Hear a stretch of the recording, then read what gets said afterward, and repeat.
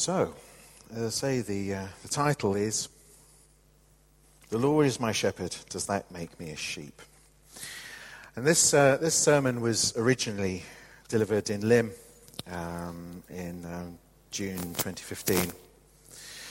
And given the loss of Colin's father-in-law, I thought it was appropriate. So imagine it's early June 2015. So last Monday was a sad day at the Thomas Risley Church, as in the afternoon we met together with the family for the funeral of Jack Wilson, a very long-standing member of the church who died on Bank Holiday Monday at the age of 90. I took the afternoon off to play at the service, and it was a very emotional time. His two sons spoke with great passion and a sense of loss, one actually standing next to the coffin, occasionally knocking on it, as though to make sure that his late father was listening to the particular anecdote he was telling. We sang two songs, one traditional hymn, another lively, at Jack's request, chorus. There was a reading, and like many funerals that I've been to, and perhaps you have too, that reading was Psalm 23. And as I sat there, I thought, but what does this mean for us today? What do these words mean? Is Psalm 23 simply something we say at funerals? Because, well, everyone seems to say it. Is it a bit like the Lord's Prayer, or the carol Away in the Manger, that if we don't know it by heart, we almost know it by heart? It's so familiar to us. And as a result, we never really think about it. Is it actually a good reading for such an occasion anyway? For some, Psalm 23 is less about the words and more about the poetry and the translation. So I'm going to ask for it to be read from 4 different translations, and we'll see how we go. So the first one is the one that's often used, which is the King James Version. And who have we got for the King James Version? Yes. Now, the King James Version, 1611, there's lots of these and thous. It is the authorized version, and we'll come on to that in a moment.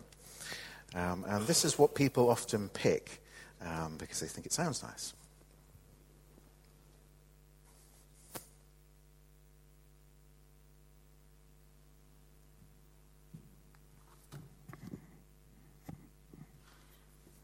Psalm 23. The Lord is my shepherd, I shall not want. He maketh me to lie down in green pastures. He leadeth me beside the still waters. He restoreth my soul. He leadeth me in the paths of righteousness for his name's sake.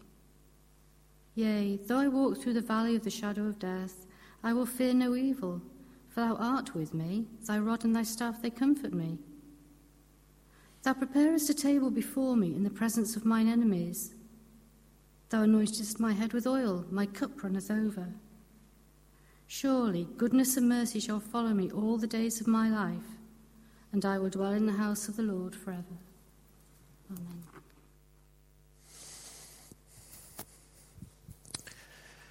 Very familiar words, and for many people, a very familiar translation of those.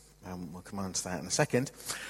So now we're going to try the Common English Bible. Now this was very popular about 10 or 15 years ago, and it was designed to make it really easy to read and to read out in church. So who's got the really easy one to read?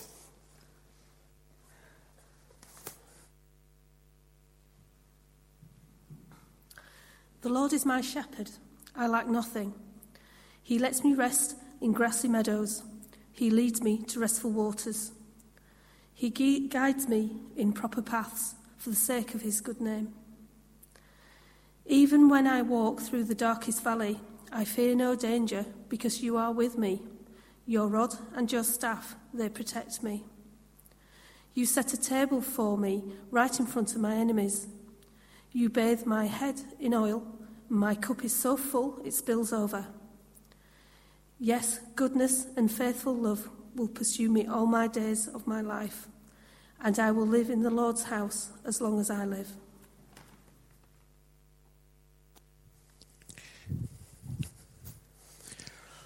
It fell out of favour a little bit because it kind of plays a little bit fast and loose with the original, but there we are.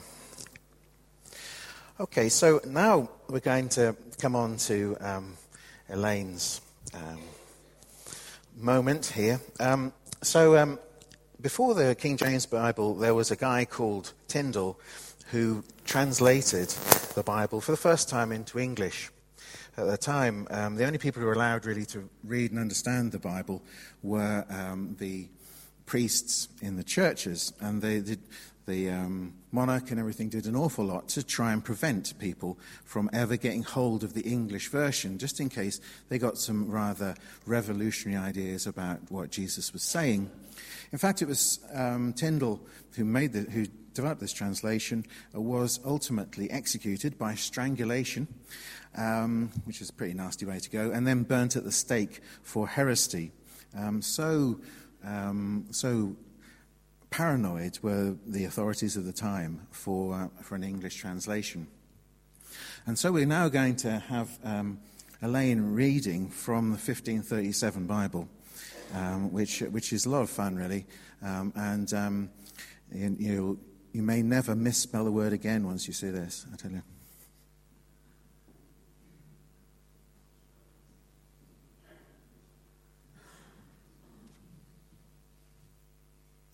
The Lord is my shepherd, I can want nothing. He feedeth me in a green pasture, and leadeth me to a fresh water. He quickeneth my soul, and bringeth me forth in the way of righteousness, for his name's sake. Though I should walk now in the valley of the shadow of death, yet I fear no evil, for thou art with me, thy staff and thy sheephook comfort me. Thou preparest a table before me against mine enemies. Thou anointest my head with oil, and fillest my cup full. O let thy loving kindness and mercy follow me all the days of my life, that I may dwell in the house of the Lord forever.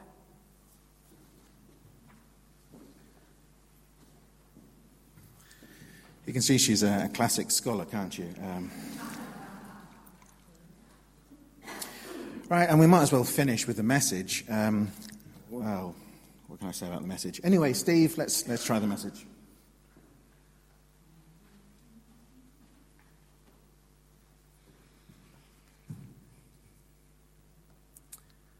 God, my shepherd, I don't need a thing.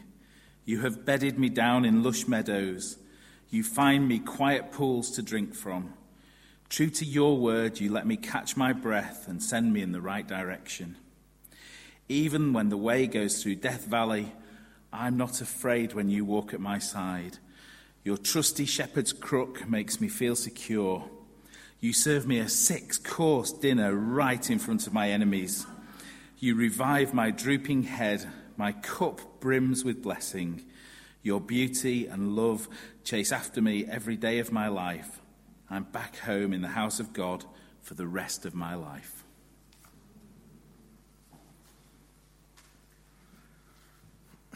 So you wouldn't kind of believe that they were all the same reading, would you? But they are.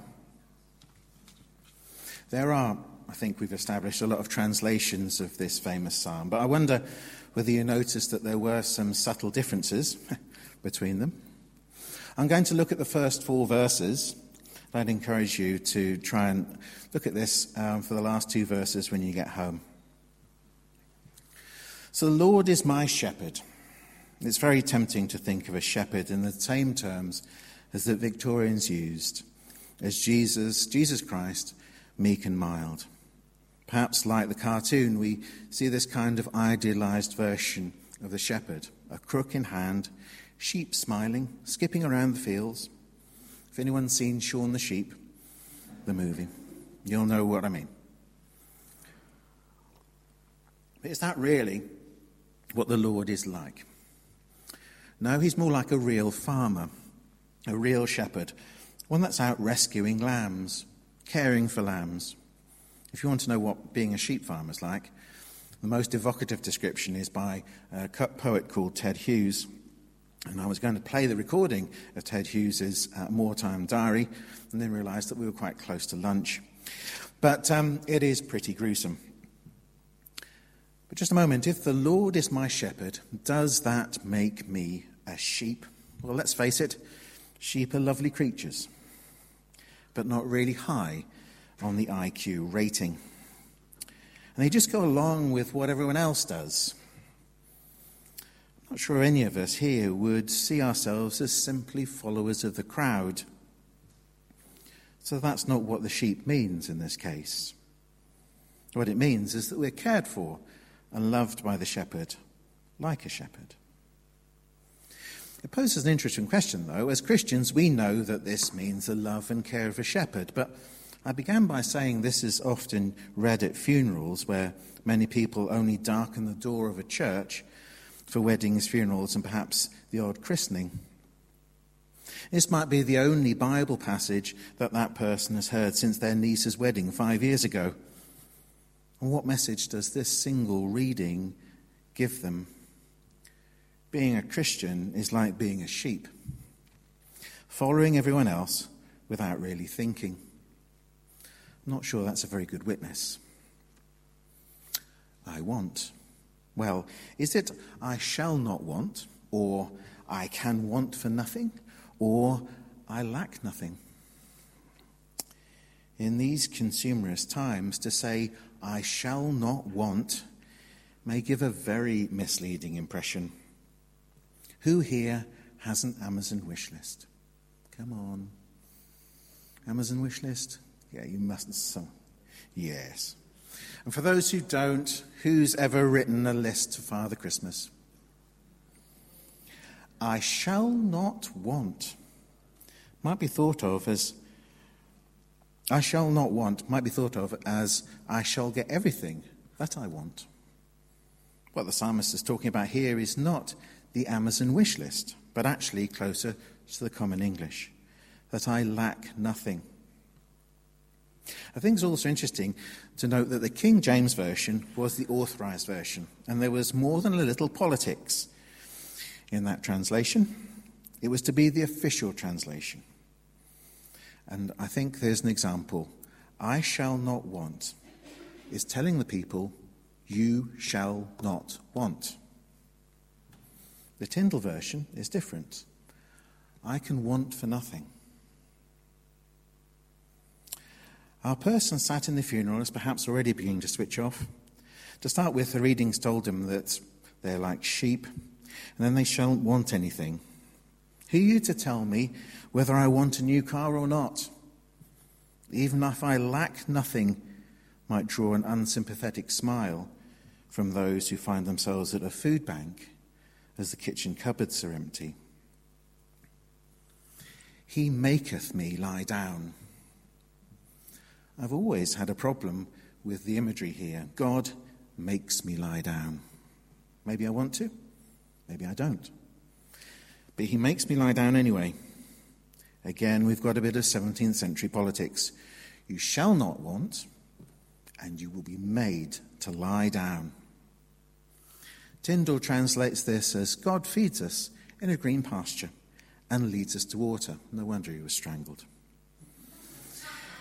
In the CEB, it becomes, he lets me rest in grassy meadows. He leads me to restful waters. I think that this is one of the reasons why this reading is often used in funerals. There's a tremendous sense of calm. We have a lovely, lush pasture. God is caring for us. And that is a very great comfort if you're bereaved. I remember crossing the road, which was busy with traffic, and I said to a friend of mine, is the quick and the dead here? You're either quick or you're dead. But is that actually what the phrase means? Some of you may know that this is one of those cases, English, where two words which sound the same, or in this case are spelt the same, give us two phrases which kind of mean the same, but purely coincidentally. The Quickening is the title of a horror film, but it also means the first movement of a baby during pregnancy. So the quickening is, and was for some time, almost the definition of the beginning of life. The quick and the dead is actually the alive and the dead. But if you're not quick crossing the road, then you will be dead. So it's a happy coincidence. Why am I talking about the quick and the dead? Well, because in the Tyndale Bible, he quickeneth my soul, bringeth me forth in the ways of righteousness. God brings your soul to life, and as a result brings forth us a way of righteousness through the intervention of God. My soul is brought to life, and this changes my life. The Message doesn't even talk about the soul. The authorized version has its own spin. Our soul isn't ignited into new life, it's restored. And that change would bring us into a new life, a changed life. That sounds a little bit too much like a loss of control. So it becomes, and he will lead me. Who? Well, the church will lead me once I have been restored. So this becomes much less born again and much more, okay, you're back to normal now, and there's someone who'll tell you what to do as a result. Yea, though I walk through the valley of the shadow of death, I will fear no evil, for thou art with me. Thy rod and thy staff comfort me.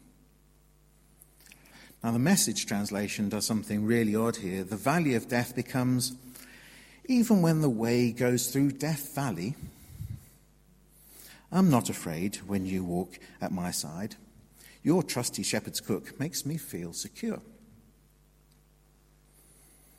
I wonder whether in a drive to make the translation so close to normal prose as possible, they really meant what they ended up saying, that our way goes through a very hot place and piece of desert. A quick geography lesson. Death Valley is a desert valley located in eastern California.